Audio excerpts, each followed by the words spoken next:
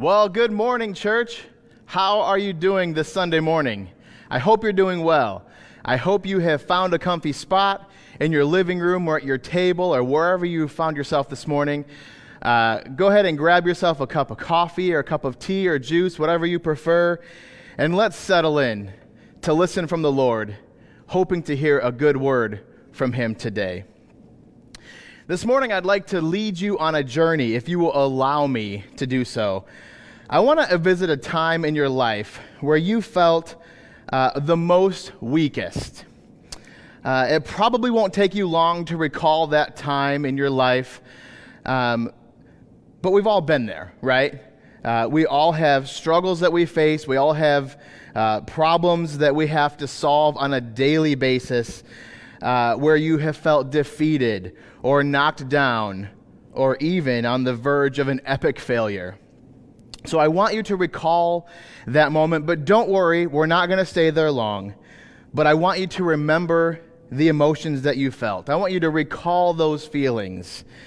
I want you to remember what you experienced. For me, I'll share with you, it was a time when I was in college. I was in the middle of my junior year of college. And typically, at least for me, my junior year was my toughest year. I was in some pretty deep theology classes, studying for the ministry, and some pretty crazy classes. I was in an exegetical Hebrew class. I was in a history, missions, and polity class for the church. That one wasn't so tough. It was just really, really boring, and it was at 7:30 in the morning. So it just really drained me. But the one class that gave me the worst trouble was my upper division New Testament theology class. It really was kicking my butt. It was so rough that I actually wanted to drop the class. I wanted to change my major. It was really, really bad, and I just wanted to give up. But thankfully, I didn't give up. And honestly, Abby would not have let me give up. It was in those moments of when I was at my lowest, I was in deep despair, where I had allowed the enemy to kick me down, to push me down, to get in my face, and just about defeat me. But thankfully, I had not given up. I was quickly reminded that God had called me to that moment, that God had called me to the ministry, and He had called me to study the ministry so that I could eventually pastor His kids. So how could I give up? How could I allow the devil to win? I didn't. And I wasn't about to, so I didn't. But it was in the weakest moments of my life, or the weakest moment of that time, where Christ showed up in a most powerful way for me.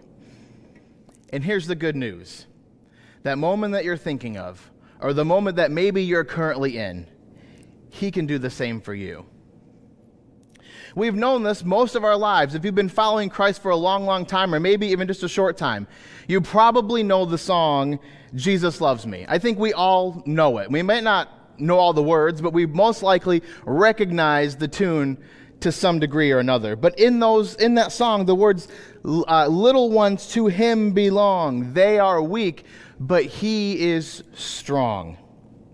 Even in that song, at an early age, we are learning the power and the strength of God.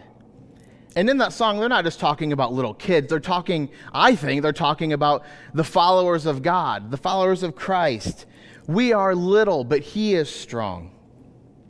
I remember even with Ezra, all of our kids, we've taught them that song. We sing them that song as they're going to bed. And so it is very well known in our house. This morning, as a part of our journey, I want to remind you of a very popular, well-known story from the Old Testament that will help us understand as we battle with these close encounters with defeat this morning. The story of David versus Goliath is the story in Scripture that we're going to be looking at today. And again, it's very well known, very popular, and it's probably very familiar to you. And you might be thinking that story of David and Goliath is the story of the weak shepherd boy. defeating a mighty warrior. And in some regard, and in most regard, you would be correct. But as we're going to find out this morning, that David was incredibly misunderstood. Being a confident competitor, David was probably more than happy to be misunderstood in the end. You can find this morning's narrative in 1 Samuel chapter 17. And for the sake of time this morning, that narrative is 58 verses long. I won't be reading it all to you this morning, but I will quickly paraphrase this heartfelt, hope-filled story for you this morning. The story unfolds with two armies facing off in a duel. And they're at the top of this mountain, if you will, with a valley in between them that separates them, and there's a stream running through the middle. There's the Israelite army, God's people, on one side, and then the Philistine army, the pagan army, on the other side. And they faced each other in duel for 40 days, God's word tells us. In each of the 40 days, a giant man, a champion named Goliath from the Philistine army would come out and challenge the Israelite army in battle. A beratement of insults and harassment came from Goliath to the Israelite army. And again, if you're at all familiar with the story, you probably know that Goliath was a tall beast of a man. God's word said that he stood over 9 feet tall. And actually, some historians have said that he was closer to 10 feet, maybe like 9'10" or 9'11". He was one big dude. When I was David's age, around 11 or 12 years old, there was a newly drafted NBA basketball player who you're very well familiar with, I'm sure, by the name of Shaquille O'Neal. And this is in the early 90s, so he was new to the NBA, but he was the tallest NBA player at the time, I believe. But for me, he was the tallest person that I had ever seen before. Now, if you know anything about me, I'm not that big of a sports guy, but even this impressed me as a teenage boy, a young teenage boy. And so growing up in Michigan, my dad and my brother and I, we had gone to a Detroit Pistons game. And it just happened to be that they were playing against the Orlando Magic. And Shaquille O'Neal at the time was playing for the Orlando Magic. And now I can't tell you anything about that game. I can't tell you who won. I probably really, honestly, wasn't that invested in the game. It was cool to be there and a cool experience, but the one thing that I took away from that whole evening was before the game, as we're walking around the arena, there was an attraction that you could participate in, and it was where you could size yourself up to many NBA players. And Shaquille O'Neal was one of those people. They had this display of him, and they had a place where you could step into the footprints of these mammoth men, these basketball players. And so I had the experience to step into Shaquille O'Neal's size 22 shoe compared to my, at the time, probably my size 7 or 7'8" shoe, into his 22 size shoe footprint. It was gigantic, and that made him a gigantic man. I can't even begin to imagine what David had felt in those moments facing Goliath. Now, every morning and every evening during that 40-day battle, twice a day, God's word says that Goliath would come out and give a verbal challenge and mocking of the Israelite army. "Send out one man to fight me," he would say, "and whoever loses will become the servant of the victor." I can just imagine his deep, booming voice. And every morning and every evening, when the Israelite army saw this giant man and they heard his booming voice challenge them, they quickly became absolutely petrified and demoralized. They basically were defeated even before they threw their first punch. And so then David comes into the scene. And being the youngest of 8 sons of Jesse, David was tasked with staying back on the farm and tending to the sheep. But that day he was sent to the Israel camp as he would just about every day during the war, to bring his brothers food and to check up to see how the army, the Israelites, were doing. And when he arrived that day, the armies had once again gathered at their posts, staring at each other across that large valley, with Goliath jeering at them in typical fashion. David was a little bit confused at what he had saw and what he had seen for days. So he began asking questions, just kind of a typical, young teenage boy, like, why don't you guys just go out there and fight him? Like, what's the big deal? I mean, yeah, he's a big dude, but there's a bunch of you, and so he's, in some degree, he probably really wasn't trying to, but he was like kind of making fun of them. And so that didn't go over too well. And so David quickly wore out his welcome in the Israelite camp, and his brothers sent him back to the farm to tend to the sheep that in which he was apparently neglecting by being at the camp.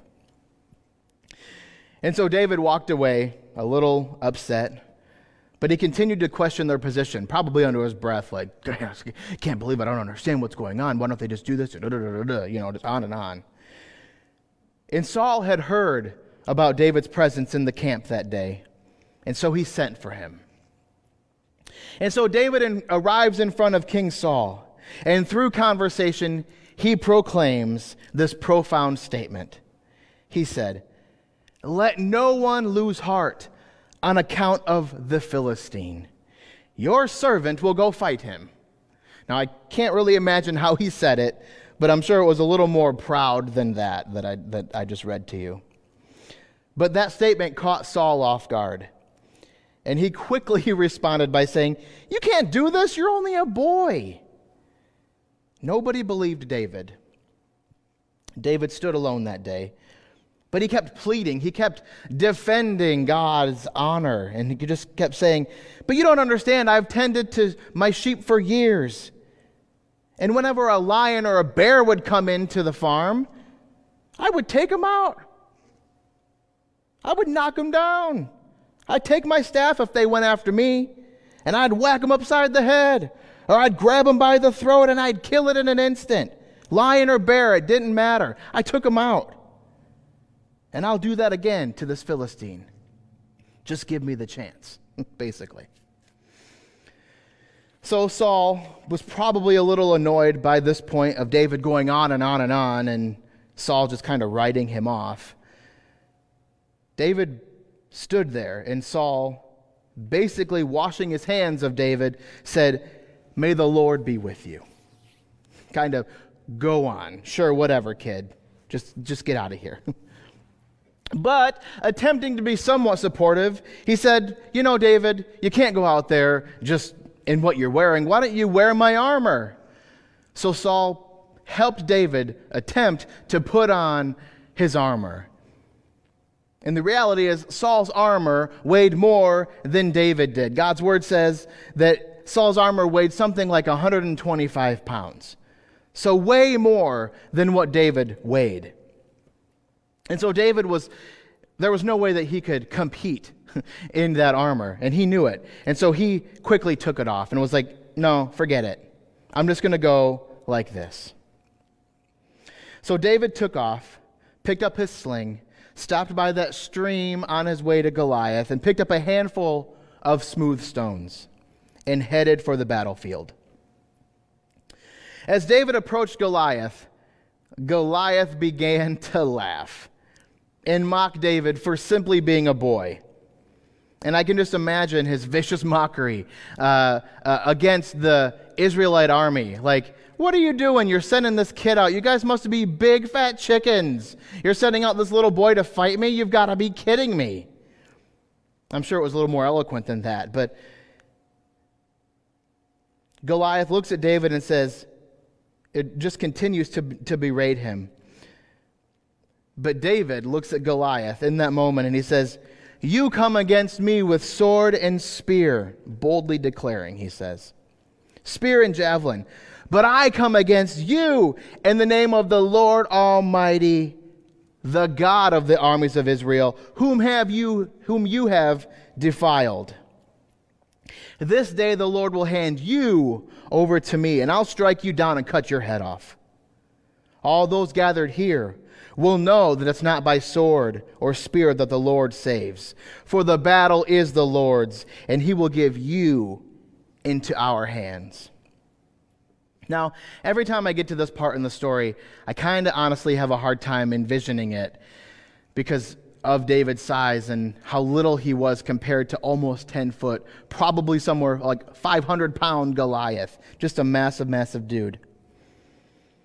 And so I was trying to envision this, and as I was preparing for today, there was a movie that popped into my head that kind of paired well with this narrative. And maybe if the story were made into a major motion action film today, David's interaction with Goliath would sound a little bit like this.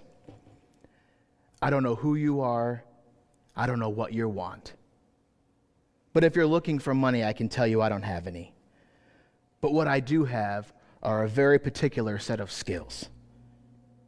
Skills I have acquired over a long career. Skills that make me a nightmare for people like you.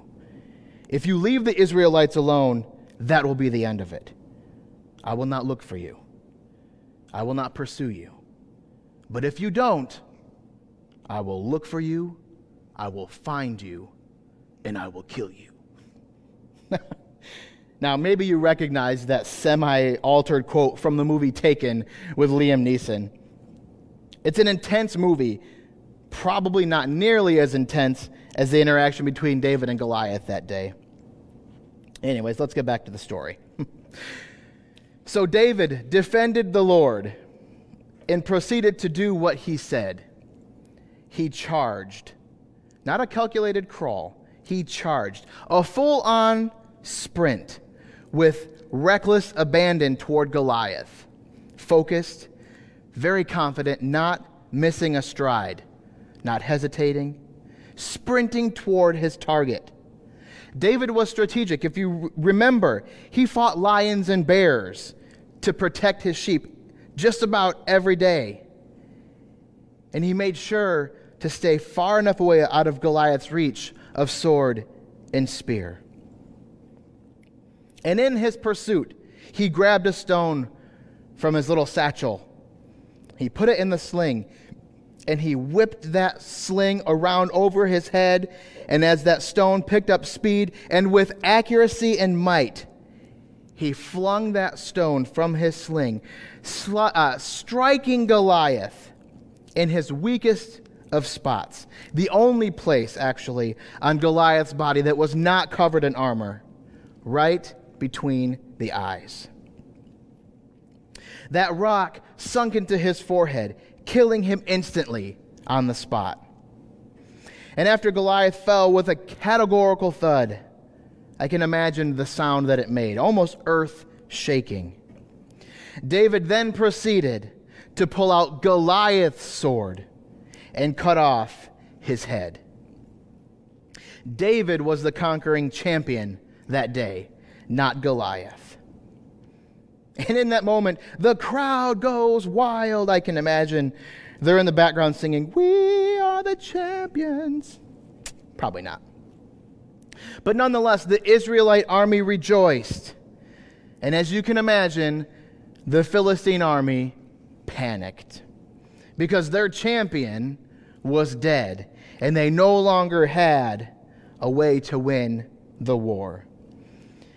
And so the story concludes that day with the Philistine army immediately retreating to their hometown, and the Israelite army immediately pursuing them to their hometown to finish the battle there.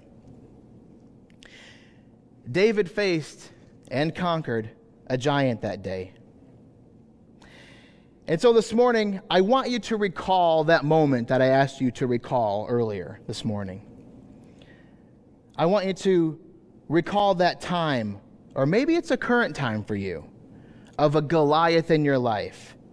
And remember that nothing is too big for God.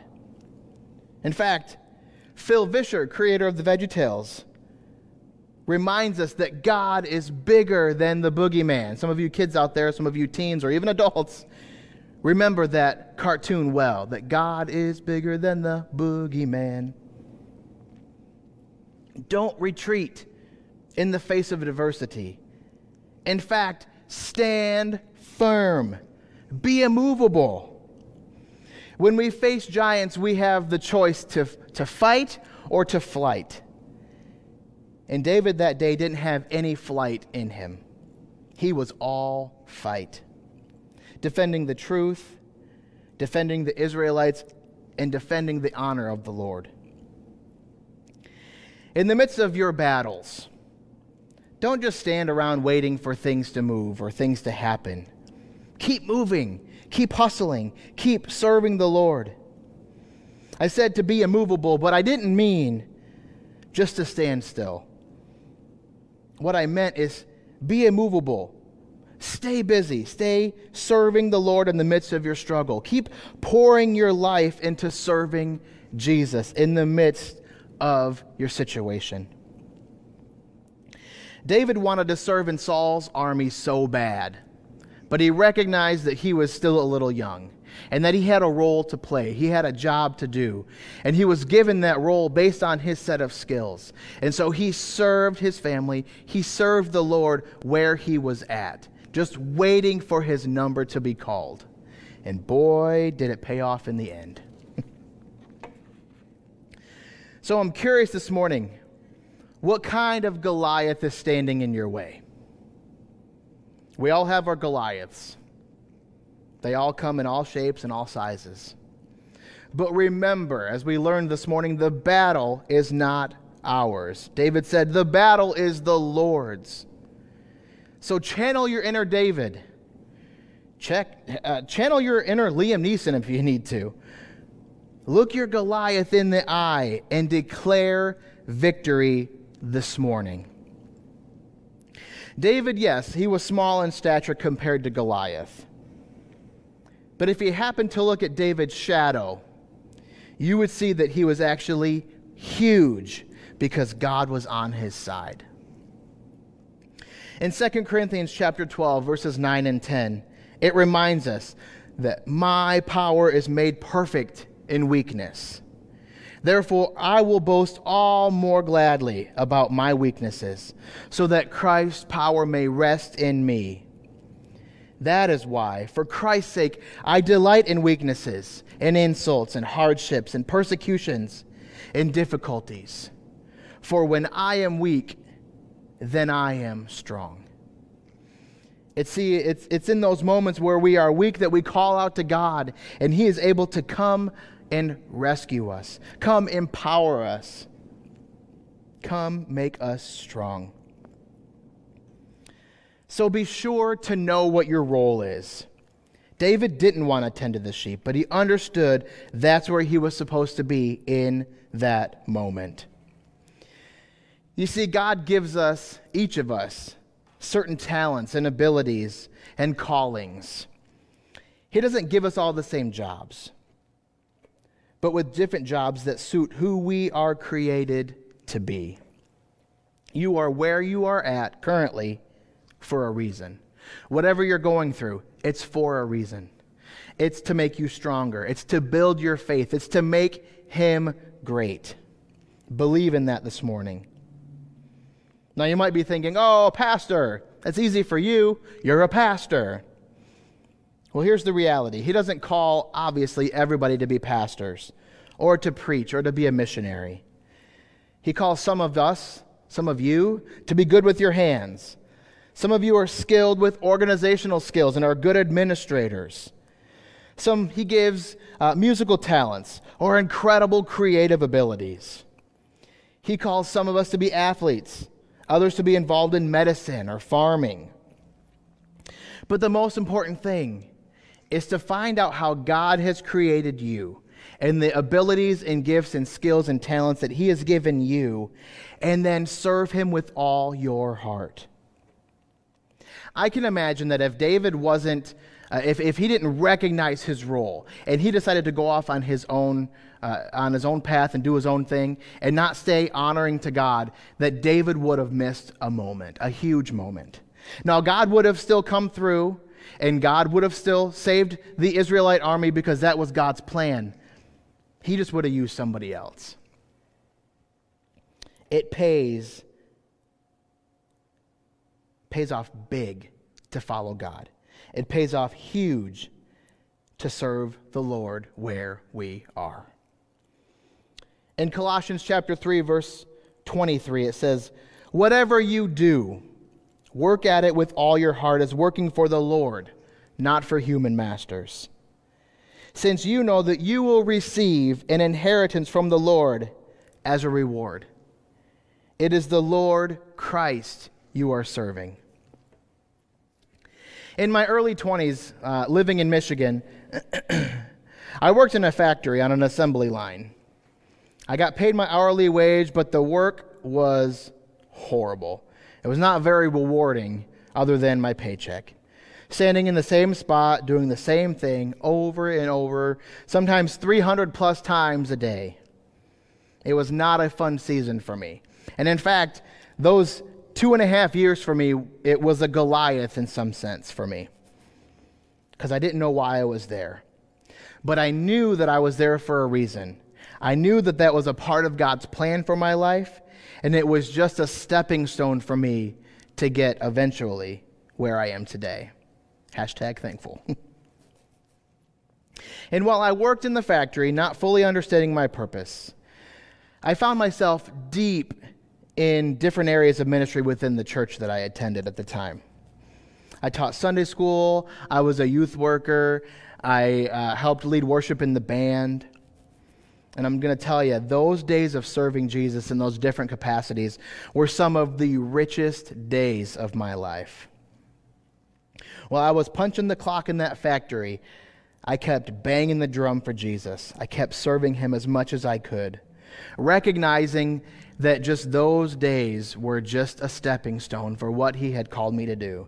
And eventually I received that calling to the ministry, and it was a great, great day. I felt liberated, I felt empowered, and I was able to continue further to leave that job and to move to Illinois, to attend Olivet, and continue his call upon my life to the ministry. Now I recognize that facing your Goliath can be pretty intimidating, regardless of what it is. It's a pretty scary and intimidating experience. And unfortunately, our faith doesn't necessarily blind us from the reality of our situation. What it does do, it enables us to see beyond our circumstance as we draw on God's power. He will see you through. Stay strong. Trust in him.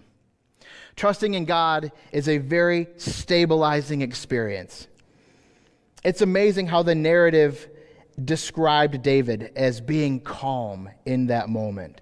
I can't imagine what he went through or the thoughts that went through his head, but it's amazing that I can't find a single description in God's word explaining how afraid or fearful or trembling David was. There wasn't a second thought. There wasn't let me sit on it for a day. There was none of that. David stayed true to God, and God saw him through. That is the true nature of faith. Hebrews 11 says this: faith is confidence in what we hope for and assurance about what we do not see. David had hope. David had faith, and God came through in a major way. You know, I'm thankful that I can call upon my Heavenly Father to assist me when Goliaths get in my way. My Goliath is going to look different from your Goliath, as it looks different from the Goliath from our narrative this morning. But regardless the size, regardless the depth or the amount of the problem, God is always bigger. If you continue to trust in him and continue to serve him till the end, he will be faithful.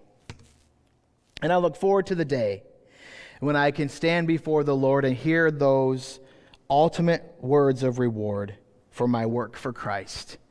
Well done, good and faithful servant. Remember, friends, we have everything we need to win the battle, but we must hold on to what we know is true. We must not flee in the face of adversity, and we must keep serving the Lord where we are. Would you pray with me? Jesus, thank you for today. I thank you for technology that we are able to meet in this capacity in the midst of a Goliath that we're facing as a globe, God. Father, I thank you for the truth of your narrative this morning, that if we are faithful to you, if we stay focused on you, you are true to your word, and you are going to see us through. So God, I pray over the ears that are listening this morning. I pray that you would open their hearts and begin to speak to their heart and begin speaking to the Goliaths in their lives, God. That whatever they're facing, God, help us, help them, help me to trust in you no matter what, and keep banging the drum for Christ. Keep serving the Lord in the midst of our Goliaths, God. Help us to stay true. God, help us to trust in you that you are going to see us through regardless of the size of our problems. God, thank you for 1 Samuel 17, the reminder of your might, the reminder of your power. God, thank you for your love and your care for us today. God, go with us this week. As there will probably be Goliaths that we're going to face, God, I pray that you would go before us and that maybe trust in you, follow in you, that you will see us through. God, I ask all this in Jesus' name. Amen.